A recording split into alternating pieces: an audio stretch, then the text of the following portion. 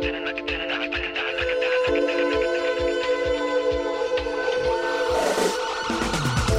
welcome to New Hope Underground, and we are continuing our Summer on the Mount series. That's right, Summer on the Mount.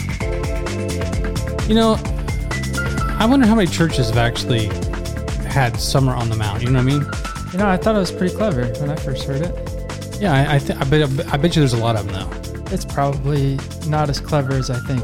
Yeah, what is it? Solomon wrote in all his wisdom, "There's nothing new under the sun." Nothing new under the Something like Summer that. of the Mount. Anyway, I'm Darren Hanson, and with me is my son Drew Hanson. Tis I. What's up? Hey, thanks for having me on, man. No, thanks for joining me at the last second, because I did ask you kind of quickly. But I thought it was cool because I wanted some. I actually think it's cool because I was hoping to have somebody help me out in this podcast that has not heard or just hasn't picked up and read this text like very recently. Right? Yeah. Is it because I like the idea of like this kind of shock and awe of this particular text anyway, and just reaction to it. Like if you were hearing it for the first time, raw, unfiltered reaction. Yeah, because I don't know. I just think it'd be cool, and I think sometimes we tend to read the Gospels and even the Sermon on the Mount a little bit like because we've read it and heard maybe some of the words often, a little bit with preconceived ideas, but also with sometimes just a little bit of complacency because we just don't realize like what he's really saying, sometimes. Yeah. But if you really just stopped and listened like you were listening for the first time, you'd be like, oh my gosh. Yeah. What's going on there? Yeah, I think it's cool to just to not have to prepare anything. That's what it is. Well, there's too much pressure you tell me to be on a podcast. I'm like, I don't have anything smart to say. Oh, you always do. You get smarter people. Drew works here. He's working with worship and this summer. Yeah. And then going into teaching this fall for the first time. That's it. Teaching French. And he's been on lots of podcasts with me before, so nothing too new. But hey, welcome. And we are in Matthew chapter 7 and looking at verses 13 through 27. And we're going to read that real quick, and then we're going to go through just some notes and talk about some observations. And I'm going to start with Drew's observations first, since untainted, if you will. I've already been kind of studying this passage, and then we'll kind of mix in some stuff. But at the same time, if you've been on here and you've listened to what we do, this usually drops Sunday morning of the same Sunday that we preach the sermon on. So some people listen to it early, some people listen to it afterwards, but for the most part, we try not to repeat a ton of things, but give you like some of the extra stuff that we don't necessarily approach in the sermon. So we're going to try to do that again today, but it's awfully hard not to go, hey, here's what I really think it means, and get to the core of it. So hopefully with the combination of this and the sermon, you get some good stuff as far as background goes when it comes to the Sermon on the Mount. So do you want to read by chance? Yeah, what version you got going? I use the ESV. ESV. English Standard Version. That's what I use all the time. It's just my go-to. So what I've been studying is out of that. So okay, what scripture? Matthew chapter 7. All right. 13 through 27. All right. You just want me to just start going? Yeah, go. All right. Enter by the narrow gate, for the gate is wide and the way is easy that leads to destruction, and those who enter by it are many. For the gate is narrow and the way is hard that leads to life, and those who find it are few. Beware of false prophets who come to you in sheep's clothing, but inwardly are ravenous wolves. You will recognize them by their fruits. Are grapes gathered from thorn bushes or figs from thistles? That is a hard sentence to say. Yep. All right. So every healthy tree bears good fruit, but the diseased tree bears bad fruit. A healthy tree cannot bear bad fruit, nor can a diseased tree bear good fruit. Every tree that does not bear good fruit is cut down and thrown into the fire. Thus you will recognize them by their fruits. A lot of fruit talk. Little fruit. All right, verse 21. Not everyone who says to me, Lord, Lord, will enter the kingdom of heaven, but the one who does the will of my Father who is in heaven. On that day, many will say to me, Lord, Lord, did we not prophesy in your name and cast out demons in your name and do many mighty works in your name? And then will I declare to them, I never knew you. Depart from me, you workers of lawlessness. Verse 24. Everyone then who hears these words of mine and does them will be like a wise man who built his house on the rock. And the rain fell, and the floods came, and the winds blew and beat on that house, but it did not fall because it had been founded on the rock. And everyone who hears these words of mine and does not do them will be like a foolish man who built his house on the sand. And the rains fell, and the floods came, and the winds blew and beat against that house, and it fell. And great was the fall of it. Yeah, and I think it's important to note there's only two more verses here to kind of finish up the Sermon on the Mount in chapter 7. When Jesus finished these things, the crowds were astonished at his teaching, for he was teaching them as one who had authority, not as their scribes. Now, that's going to be key a little bit, actually, and when it comes to the context. But now, the story, I mean, there's like 3 or 4 famous things in here, you know what I mean? Mm-hmm. Like, at least sayings that I think a lot of people have heard, but the big one's probably the house thing, right? The wise man, the foolish man. Yeah, I've heard that once since I was a little kid. Yeah, there was a song I used to sing as a kid. The wise man built his house upon the rock. Wise man built his house upon the rock. Wise man built his house upon the rock, and the rock stood firm or something. I don't know. I forgot already. I'm getting confused with Joshua and the Battle of Jericho. 12, it's like, and the wall came tumbling down. Oh, the wall came tumbling down. Like, wait, there's no wall here.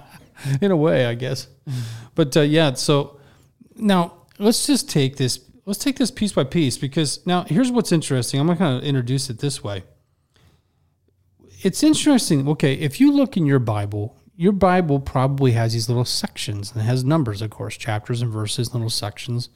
And if you go, the ESV anyway, the section of 12 through 14 is sectioned off together, and it says the golden rule, which is verse 12. Now, we didn't read verse 12. And now here's the thing. Why are we not covering verse 12? Well, I want to kind of explain that because the golden rule is kind of, a big famous thing. Why are we skipping that? And does it have anything to do with the context of what we just read with 13 through 27? There is a little bit of a division here, even though interpreters of different English versions will kind of section them off differently. I want to kind of show that how I'm kind of interpreting it the best I can here is that I really think verse 12 is kind of the end of all the ethical teachings that Jesus is giving. We talk about all the things we've been preaching on here this summer. We kind of started off with some introductory material with the Beatitudes and with Jesus came to fulfill the law and the prophets. But then we got into what we call the ethical teachings. What is actual, murder? What is actual adultery? That kind of thing. And we got into even last week was do not judge. Okay. So the golden rule almost seems to be like summing up all these ethical teachings, which is do unto other people as you want them to do to you. I mean, it's kind of like, it's like a summary. Mm-hmm. And then verse 13, there does seem to be a shift where he starts to kind of go into what we consider the conclusion of the Sermon on the Mount. When we say the word conclusion, we think of like in high school writing papers. It's the summary. It's a summary of the very last paragraph. Yeah. But conclusion, if you really think about it, isn't always about summary. It's also about so what? It's answering the question, so what? Mm-hmm. Of everything else we just got done, I'm bringing it to a conclusion, meaning that I'm going to conclude something, not just end it, but make a decision about all these things we got done. So there's kind of this conclusion going on with verse 13, and that's where we kind of start. That's why we're starting with verse 13. So 13 through 27 is the conclusion, if you will, of the Sermon on the Mount, of where he says, okay, I've been teaching all these things, now what? So what? And so and then he starts with verse 13, which, and I'm going to read it again, Drew. I just want you to listen this time. I just want you to react to these 2 verses as if you were hearing them for the first time, and if you were in Jesus' audience, and you just got done listening to all the Sermon on the Mount, right? Mm-hmm. Here we go. Enter by the narrow gate, for the gate is wide, and the way is easy that leads to destruction. And those who enter by it are many. For the gate is narrow, and the way is hard that leads to life. And those who find it are few.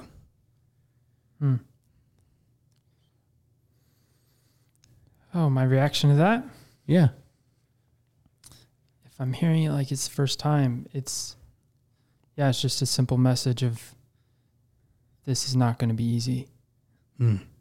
Yeah. Like, this is going to be difficult, and it's going to go against what everyone is saying. And what's not going to be easy exactly? Your life. Yeah, your life. Yeah, the way of the kingdom is not sometimes the obvious thing. Obeying the things you just got done teaching, that's not going to be easy. What else goes into your mind? I mean, if you were hearing this for the first time, in fact, probably when you've heard this before, when you think of wide is the road that leads to destruction, narrow is the road that leads to life. See, to me, when I hear it, I think Judgment Day. My mind goes right to Judgment Day. Yeah. So, well, life isn't going to be easy. That's very, very true. But I also think, oh my gosh, does this mean that there's going to be very few people in heaven then? And I remember like the apostles asking him questions like stuff like, well, if it's so hard, like who can obey anything? Who's ever going to be saved? I remember Peter asking that question. Who can even be? That's a good question. Right. Who could be saved? And that's when, this is in John 15. This is where Jesus actually says to him, well, he who does, everything with, I think it's John 15. I'm sorry if I misquoted that, but everything with God is possible. So in other words, it's not based on you for salvation anyway. It's based on him. But it does seem like a, end of the time kind of almost like a threat. That's interesting. I didn't pick up on Judgment Day. But Interesting. I get how you got there for sure. Yeah, I viewed it as simply that the way of the world is what has led us to this. To where we're at now. Yeah. Just not life being destruction. It's already destruction. Yeah. Yeah. And the way of the kingdom is so different. And it's, yeah. But I could definitely see what you're saying, though. No, I'm bringing up, I think, things that other people have said. It's their interpretation, understanding, and what I've thought too a little bit. But it's interesting. The very first time, like if you're listening to it the first time, you don't necessarily think that. Right. Yeah. If it's purely through that filter, then yeah, I'm not thinking about the afterlife. I'm thinking the way it is now, like the way to enter by the narrow gate. I guess that makes sense. What you're saying. Sorry, I'm like scattered, but no. There's a lot. You're not scattered. There's a lot of places you could, take your mind with this thing. No, it's interesting. These words here are really interesting. I'm going to get into it a little bit in my sermon about narrow and wide and destruction and life and the gates, and this kind of thing. Like what, and not only that, but I think there's precedence here. In other words, I think he's actually quoting something that's already been out there for a while, and he's kind of reusing it, retooling it. We'll get into that in the sermon. And not only that, but part of one of the biggest questions you always ask yourself, when you're trying to understand text, is who is the audience here? Who's Jesus talking to, and is that significant at all? And I think there's a great significance to his particular audience. But yeah, I think a lot of us, I think we kind of nailed it there. There are two things when you take this first section. One is that, hey, life is not going to be easy if you follow me. And you may think it is or something, but you've got the wrong idea. And secondly, when it comes to the end of time, does that mean fewer people, and we're going to get into a little bit, maybe what he's saying there a little bit more in the sermon, but those are really, really good responses. Now, second part, he talks about beware of false prophets and come to you in sheep's clothing, but inwardly are ravenous wolves. You're going to recognize them by their fruit. And then he goes into the fruit trees kind of thing. Just your initial reaction. What's he talking about? Any idea? I think he's basically just saying there's going to be a lot of people that talk pretty. And talk a good talk. Yeah, that's going to make it sound really nice. That you're going to get distracted by, or maybe even follow, and basically don't go near those people, because at the end of the day, they don't have a true understanding of what the kingdom actually is, when it's something that's very difficult. It's not necessarily an easy path. Do you think some false prophets are innocent? Yeah. I mean, isn't there a scripture that talks about that? Well, I remember some guys, like the disciples, were concerned about who were preaching things, and Right. Jesus said, "No, don't stop Right. them." But he didn't stop them because what they were preaching was right, even though they were not So necessarily false right. prophets, as in people who are speaking falsely. Yeah, So are they innocent? yeah. Then no. And you see, that's the thing. I always feel like there are people who, like even me, I won't say even me, but that's including myself. Mm-hmm. When you're younger, it's amazing how much false theology you swallow. Yeah. And as you get older and you find out, that's really messed up. Why'd I believe that? Right. As you start to grow. I think a lot of people innocently tend to swallow false theology. But do you think that's what he's talking about here?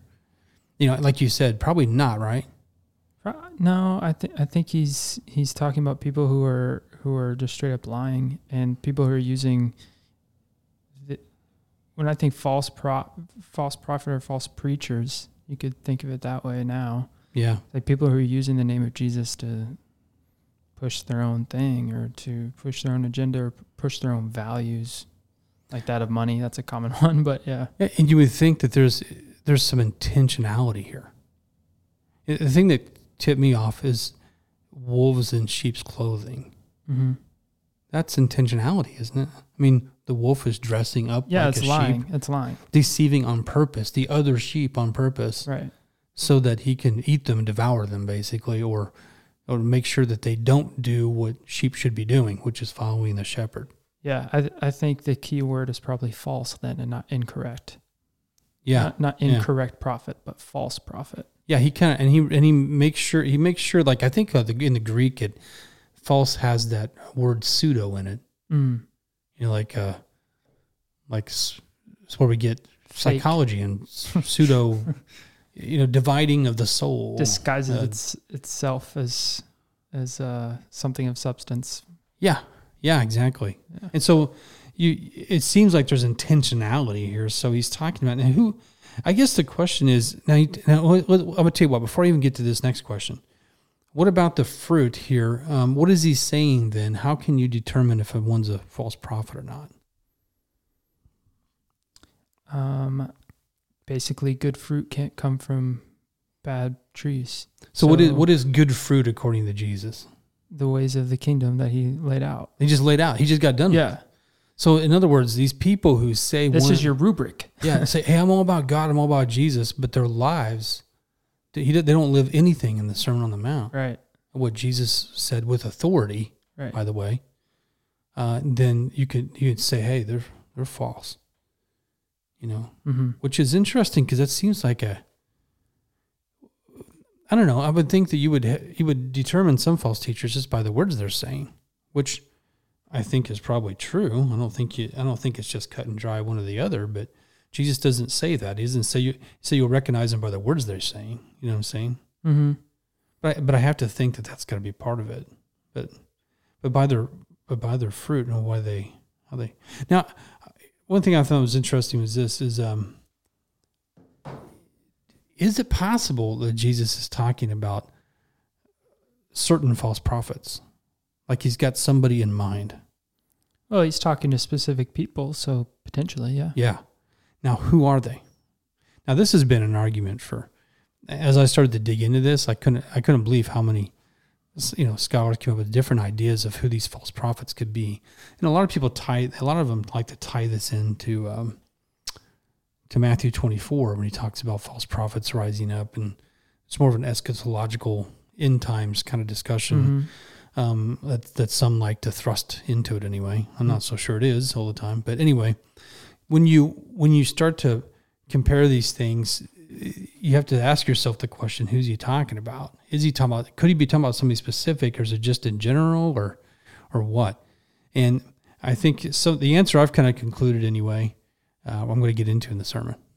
Oh, because I think it's kind of key to the text. I don't know as much as you do, but I guess maybe if I'm thinking about it the first time, and I'm one of those people back then, and maybe I mean, I've read and I've heard that there were all sorts of people that claim to be of these miracle type workers, and they would travel. Their lives looked similar to Jesus in terms of trying to gain followers and travel from town to town, and especially after Jesus had resurrected and ascended. Mm-hmm. You've got a period of time before the destruction of Jerusalem where there's one false prophet after another, one false Messiah after another. I think it's possible that he's referring somewhat to that, but I'm not so sure. I think there's some other answers too. Some that I think are more maybe even more contemporary to his audience. Yeah, no, this is good stuff though, because if you kind of start to think, hey, who is he talking about here, then maybe here's another thing that's interesting. Not everyone who says to me, Lord, Lord, will enter the kingdom of heaven, but the one who does the will of my Father who is in heaven. On that day, many will say to me, Lord, Lord, did we not prophesy in your name, cast out demons in your name, do mighty works in your name? Then I will declare to them, I never knew you. Depart from me, you workers of lawlessness. Ouch. One thing I want to bring up real quick before we actually, I want to get a reaction just to that statement alone. Okay? Mm-hmm. So be thinking about that. But before we get into that, some people like to say, well, there's a question here.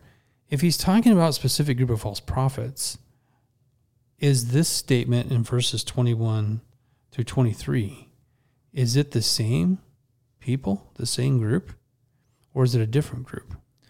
I hear it as the same. Yeah. That's my first inclination. Yeah. But I lean towards another group. Why? Well, there's several reasans, and that's going to come up in the sermon. I see what you're doing. I see what you're doing. No, there really are several reasons, but it does seem like a little bit of a shift because let's think about I'll tell you what. Let's just get your reaction first to the statement. It's pretty well known 3 verses here. You've heard them before. Yeah. My reaction is, ouch, I better mean what I say. And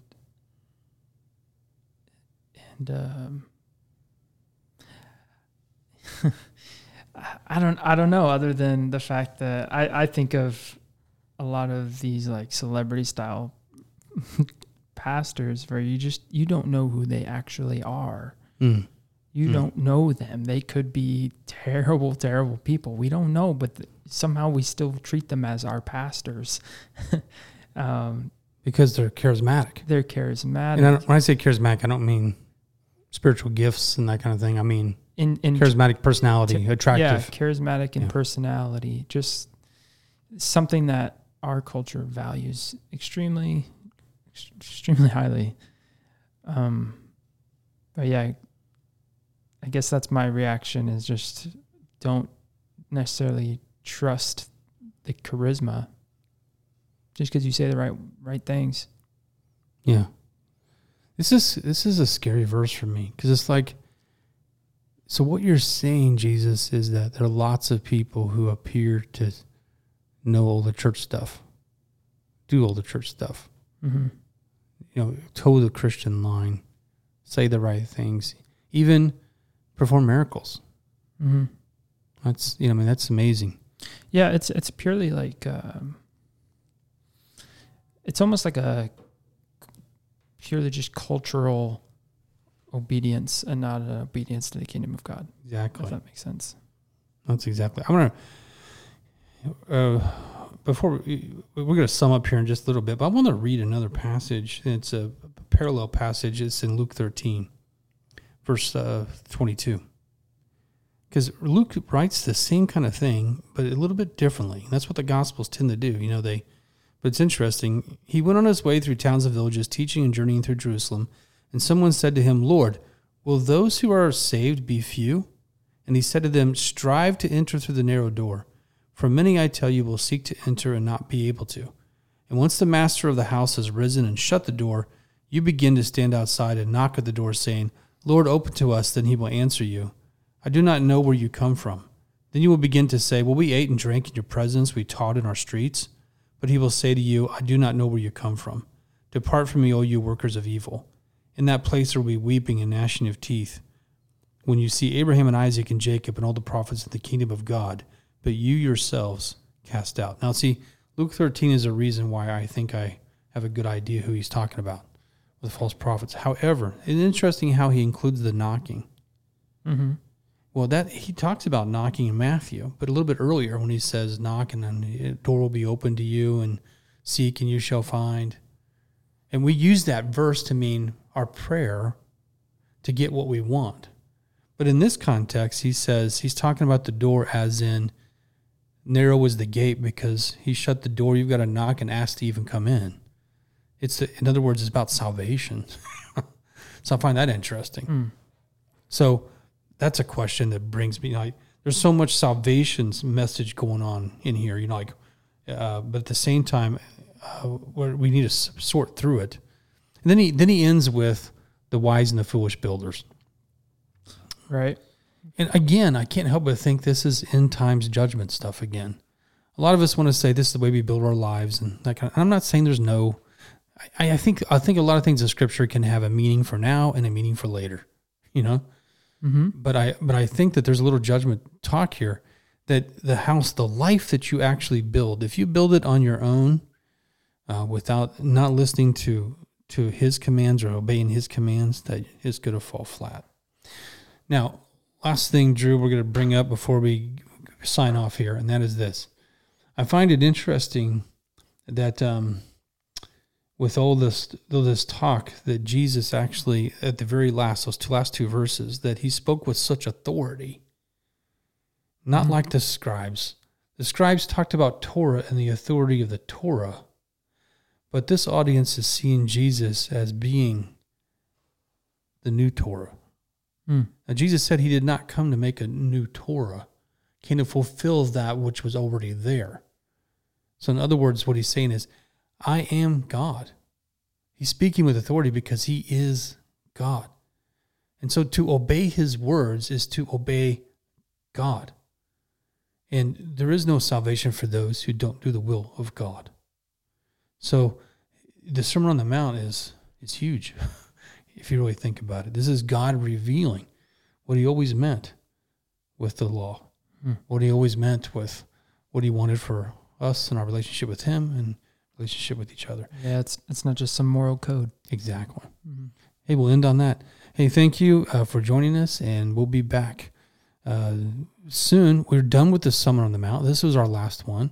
So as we wind up chapter 7 here of Matthew. It was a good one. And we'll jump into a new series. Listen to the series overview that is coming up right after this, which is on our new series called Battle Ready.